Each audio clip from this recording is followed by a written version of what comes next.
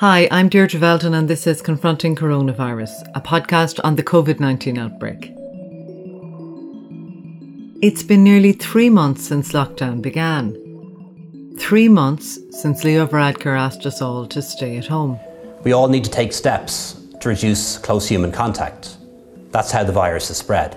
We complied, we socially distanced, we worked from home. We were all in this together. For weeks now, people have endured a curtailed life and have made massive sacrifices to deliver that progress. Last month we entered phase 1 of the roadmap out of lockdown. And now we're on the move again. More cars are on the roads and the sounds of back garden get-togethers fill the summer evenings. But does this taste of freedom mean people will push the boundaries?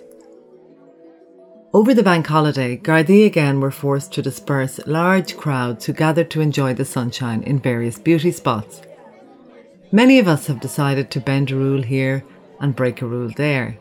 Things have become somewhat more confusing for people. So as the data come in, it's going to be really interesting to see how well people are comprehending the rules, how well they're sticking to them, and how well they think other people are sticking to them. On today's podcast, I speak to Pete Lunn, a behavioural economist with the ESRI. We know that the most important thing is that there is clear communication about why the behaviour that is being asked for is best for all. As community transmission remains low, Pete tells me how this might affect people's willingness to cooperate with the guidelines. We also speak about the Black Lives protest which took place in Dublin on Monday with almost 5,000 in attendance. The response to this was mixed, with many concerned about a lack of social distancing among protesters. Those people are angry. You can understand why they're angry. As is the case with many protest movements, there's a strong sense of group identity amongst them. So one suspects for that afternoon, social distancing went to the back of the mind. From Monday, the country is due to move into phase 2 of the roadmap. We'll be allowed to travel 20 kilometres from our home, go inside another household, but if we're given an inch, will we take a mile? Pete, we're starting to emerge from lockdown. When we spoke last time, you predicted relaxation of the rules was going to be harder to stick to than a full lockdown in terms of the collective mentality. What changes have you seen now in how people are responding to lockdown restrictions? I think there are a number of changes, but it's very early days. And I think it's probably fair to say that there's already a bit of confusion emerging. I think the rules are very straightforward for how people needed to behave when the curve was on its way up. It was pretty clear there were a few things you needed to do, primarily stay at home and only go out for essential reasons. It was pretty simple and straightforward to understand why those rules were in place and fundamentally what they were and how they applied to you. I think that's already become more difficult. It's partly become more difficult because the public discourse now is often talking about and arguing about things that are several phases away because of the economic implications of that people can see in the roadmap. So there's probably less focus on the public health advice for what people should be doing now, whether they are doing that and how one reinforces that. And as well, people are already talking about what's possible in phase 2, and there's lots of writing in the newspapers about what people are going to get up to in phase 2 and how that's all going to change. So I think things have become somewhat more confusing for people. And we know that the public health messages were very well absorbed by the large majority of the people on the way up when we were trying to flatten the curve and the infection rate was rising.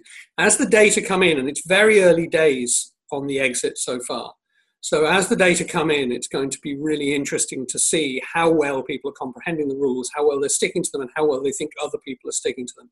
I would go as far as to say, even on the sketchy data that we have so far, though, there is some evidence that compliance is probably not as good on the way down as it was on the way up. And we can see that people are pushing the boundaries and taking much more of an a la carte approach to the rules, outside at least.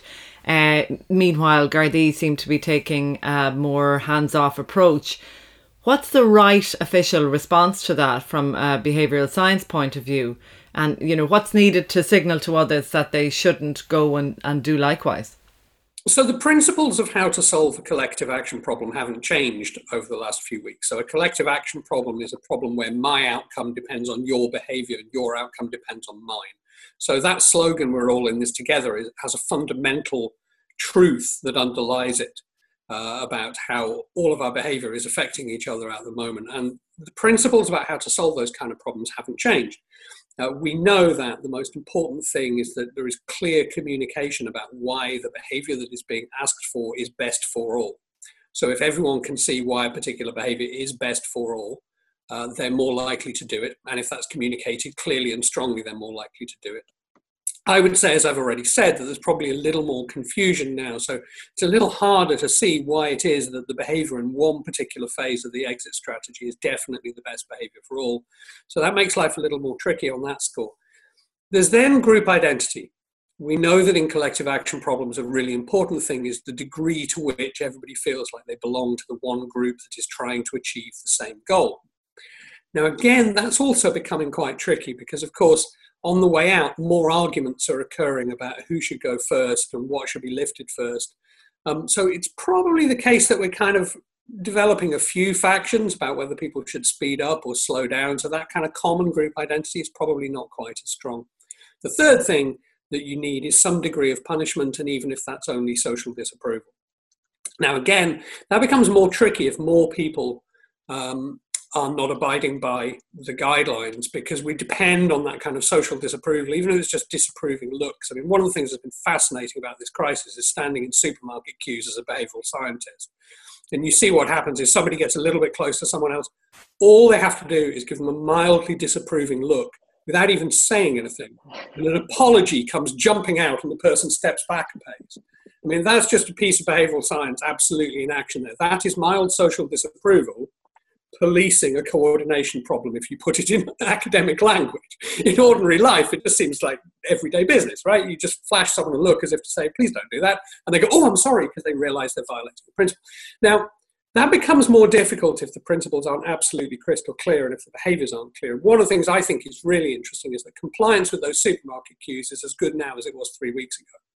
What is difficult is where you're dealing with new guidelines or where you're dealing with things that are going to change over the phases, and where people might be trying to say, well, look, you can't do this on Friday, but you will be able to do it on Monday, and so on, where that guidance isn't quite so super clear. So the consequences of that are that the justification for the social disapproval, the punishment, is not quite so clear, and therefore it's likely to be somewhat less effective. So all of this are reasons why I initially, as you said, predicted that it would be more difficult to get really good compliance as infections came down and we began to reopen the economy. And from what we've seen in the first couple of weeks or so, I'd say that's probably right.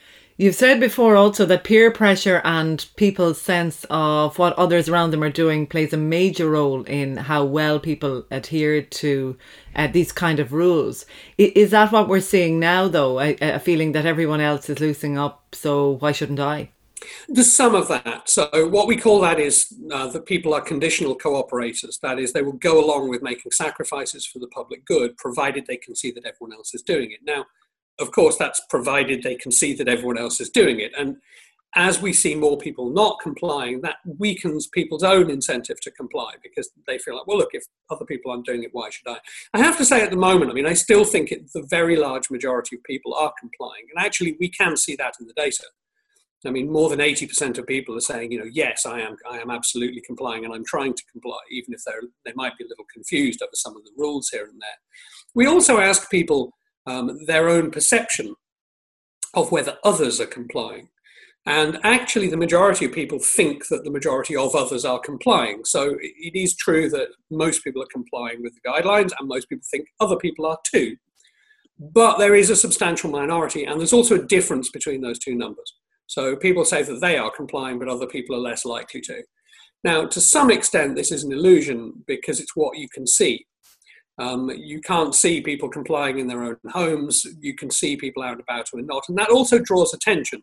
If you're in a park and there are 10 or 12 groups of people that you can see on a large field, and one of those groups is not complying with social distancing and, or a bunch of people hanging off each other or whatever it happens to be, that's the one that will draw your attention and that you will focus on. So to some extent, you'd expect people to overestimate non-compliance. Nevertheless, the majority think the majority are still complying. So let's hope that sticks. Do you think that we have a particular issue developing around young people? We've had a problem with young people right from the start of the crisis in the sense that their compliance has not been as high. But by young people, I actually mean adults under the age of 40. In our data, compliance has been substantially higher among adults over the age of 40. And that makes total sense because the under 40s depend far more heavily on their social lives for their well-being and happiness. And consequently, the sacrifices they're making are substantially larger than people who are in settled family circumstances, provided their family is happy, of course. So that's not hugely surprising. But yes, that's becoming more evident, I think, because, of course, some of the first people to get back out and about are the people with the more active social lives. And therefore, I think we can see there are a lot more young adults out and about. But it would be a mistake to think that this is the preserve of teenagers or youth. I mean, it's true of people in their 20s and 30s as well, that they're getting out and about more quickly and that they experienced a bigger well-being drop as a result of the kind of full lockdown where we could only go out for essential reasons and not for social reasons at all. So it's not a huge surprise that their compliance wasn't quite as high. And as we come out of this, one would expect non-compliance to be higher among them. The Black Lives Matter march in Dublin at the weekend startled a lot of people as protesters seemed to break the rules en masse. What does behavioural science say about group behaviour like this? Well, I think to be fair to the people who organised that march, they got swamped by numbers. They really didn't expect it, and they didn't have systems in place and guidance in place to help them. So I think a mistake was made, essentially. And that mistake obviously was not just a mistake that was made organisationally, it was a mistake that was made in terms of media communication as well, because of course the thing's all over the television and we can see people not socially distancing, and that's likely to have some knock-on effect because of what we can see. I mean, part of the difficulty there is, those people are angry. You can understand why they're angry. As is the case with many protest movements, there's a strong sense of group identity amongst them. So one suspects for that afternoon, social distancing went to the back of the mind because another collective group identity and need to make a point came to the front of mind and was the dominant force. But I've got some sympathy for the people organising the march because they obviously did not anticipate what actually occurred. And of course, one can criticise them for that and quite reasonably, but nevertheless, I think had they known, they would probably have done something a little different. Is there a general feeling at a kind of an official level, Pete, that what happens out of doors is slightly less important than what's happening indoors? That's a really good question because, I'm not a public health expert, I have to be clear about that, I'm a behavioural scientist, but my understanding of the public health is that the chance of transmission indoors is substantially greater than it is outside. The being out in the fresh air is one important thing that lowers the risk factor. So yes, there is considerable worry about that. Of course, the thing that's also more difficult is that we can't see what's happening in people's houses. We get the opportunity to really monitor it, even if only anecdotally, but not only anecdotally, through other means as well, through the guards and so on, when people are outdoors. So you get a real sense of compliant behaviour. Whether people are complying in their own homes is a much harder thing to see. We all know about Dominic Cummings' road trip. What will this have done to the UK's efforts to maintain compliant behaviour? There is already some evidence emerging that the Dominic Cummings story has had an impact on compliance in the UK. So there's survey evidence to suggest that more people are now saying in response to a survey question that they are not complying because they don't agree with the policy. And surveys that were done the week before the Dominic Cummings story broke and surveys done immediately afterwards, so only a few days apart, at most 7 days apart, are giving different answers to those questions. That suggests it had an impact. As a behavioural scientist, I'm not even slightly surprised because it undermines the clarity of the message, it undermines the group identity, and all of the things that we know make people more likely to comply with best behaviour in a collective action problem being undermined by the behaviour of one of people associated with the leaders of the group. And it's not a surprise at all that compliance drops as a result, and it appears to have done so, at least according to the survey evidence. So the UK take a hit for that behaviour, and it's most unfortunate. I don't think anybody here begrudges our Taoiseach a visit to an outing to the park with friends, but do you think it was a good idea for him to do that? I've got some sympathy for him. I mean, we have this concept that we call marginal behaviours, where there are behaviours where it's somewhat unclear whether it's within the guidance or not within the guidance. There are bound to be some of those, whatever the guidance are. I think the Taoiseach was engaging in a marginal behaviour. It's probably the case that those are more likely to be anti him and not his supporters are going to jump on that a little bit, as they appear to do, whereas those are his supporters will forgive him. I mean, it's not like driving over 200 miles to be in a different house when you're showing symptoms. It's a completely different scale of issue. But I mean, it's notable that he's not going to do it again.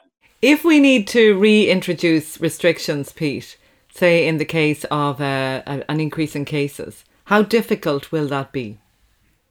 It really depends. And this is a really important issue. So what has changed now, and this is crucial, what has changed now from a behavioural point of view is the reason why we've all got to follow these guidelines has become substantially more complex.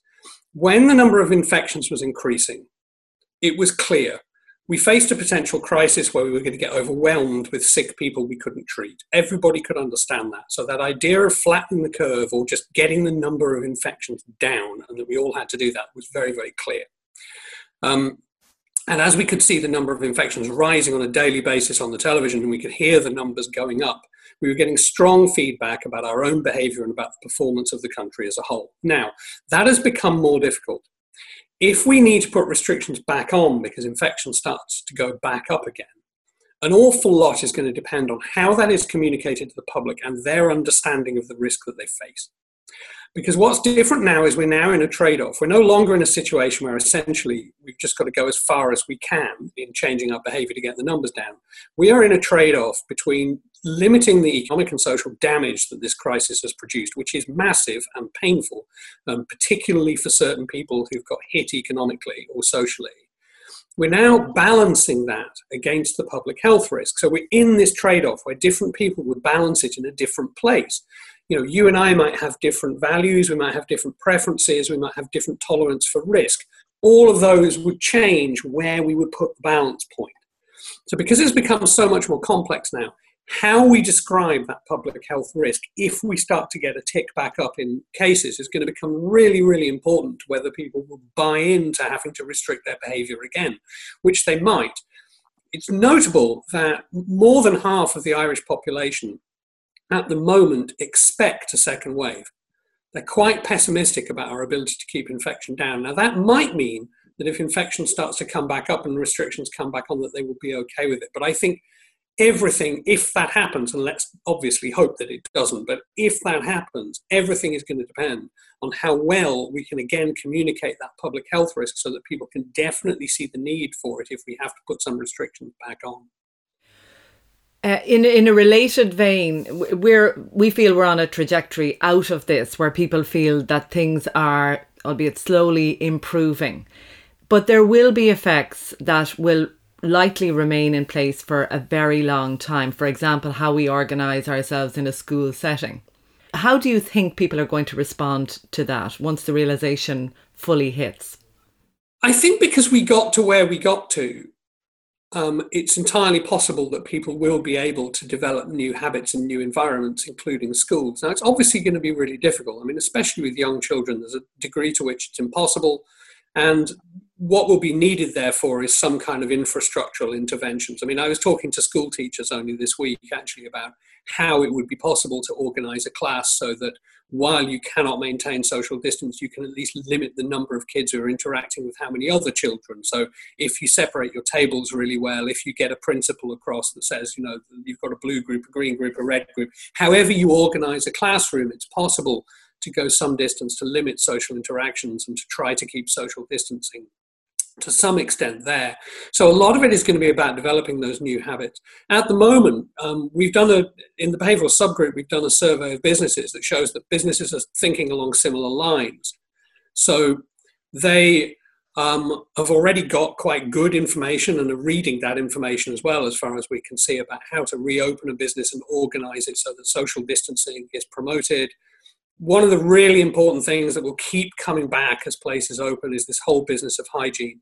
it remains the case overwhelmingly that washing your hands, boring though the message is the most important thing you can do. And therefore, organising workplaces and bathroom access and reminder messages, all this kind of stuff, so that people's hygiene behaviour becomes more habitual. All of these things are going to just be with us for months. And it's a lot of it is about trying to make that as easy as possible for people, so it just becomes habitual, it just becomes a part of everyday life that's kind of mundane and doesn't annoy us. I mean, if we're constantly being hectored and we're trying to go back to normal life and we can't because we can't concentrate on anything else, that's not going to help us at all. So what we need is behaviourally informed interventions that try to make things habitual, easy and convenient for us so that we can get on with our lives without having to think about this damn virus all the time, because I think it's safe to say the population is heartily sick of it, and I know I am. What advice would you give government about the tone of its communications as we move into these new phases? So as restrictions are easing, but possibly having to be rolled back on, or in relation to the longer term effects, it's surely not the same way of messaging, is it? I think that's true, because there's a sense in which the messaging as the number of infections was rising was just all about clarity and telling people the numbers. And once you did that, people were frightened enough by what was happening in the country that they followed the expert advice overwhelmingly, which is what we know from the behavioural science research, that we know this is what communities do when they face a serious threat. In emergency circumstances. As I said, now it's more complex, and you've got this trade-off between economic and social progress on the one hand and the risk on the other. So I think that does change the communication. And I think, I've already talked about the clarity with which one has to explain why it looks the way it does and why the behaviour is best for all. That's become more difficult, but it's still nevertheless the central thing that you've got to do. You've got to explain why doing this is best for everybody. Survey evidence at the moment, incidentally, is quite interesting on that score. So if you ask people, are we going too fast in lifting restrictions, or are we going too slow? Just over half the population think we're about bang on right. And then there's a minority that think it's too fast and a minority that think it's too slow, and they're almost perfectly evenly balanced. So if we were a tightrope walker at the moment, we are walking with our pole right on the tightrope and we're still on it. That's how well balanced we are.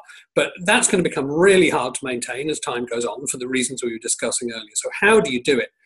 I think my hunch is the most important thing actually is the public health feedback.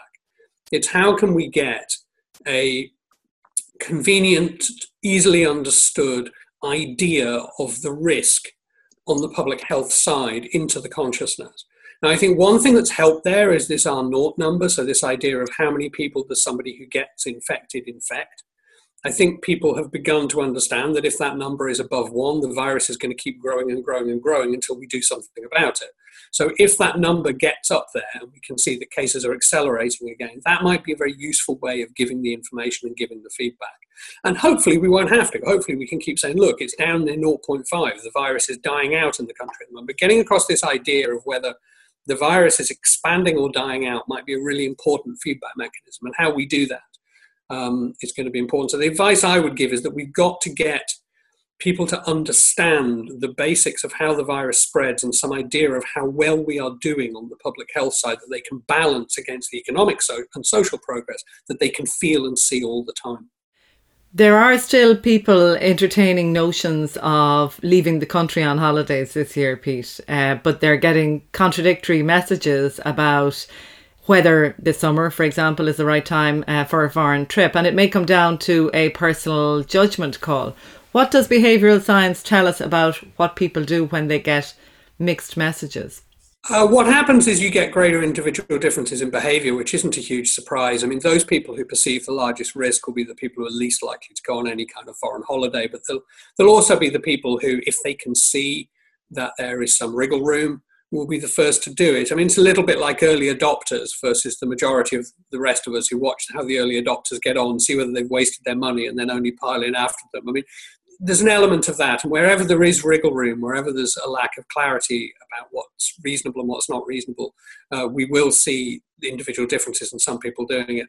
I think one of the really important things there is going to be, as it pans out, what is the quarantine on return going to look like? I mean, is it really going to be enforced, and are people really going to have to do it? And will they face social disapproval if they don't? I mean, if somebody turns up at a friend's house having returned from a foreign holiday 4 days previously, or turns up in the office having returned from a foreign holiday less than 2 weeks previously, will they face a lot of social disapproval for that? How will that then be reported and communicated? I think all of these things will matter. I mean, fundamentally, people won't do stuff if they think the rest of society is largely going to disapprove of them if they don't, or at least they'll think twice about it. Some people do, but the large majority of people won't. If they think that they're going outside the standards that are expected by their friends and family, they won't do it. Pete, thanks very much. My thanks to Suzanne Brennan and Declan Collin, who produced today's podcast, and thanks for listening. Stay up to date with the latest developments at irishtimes.com. We'll be back next week.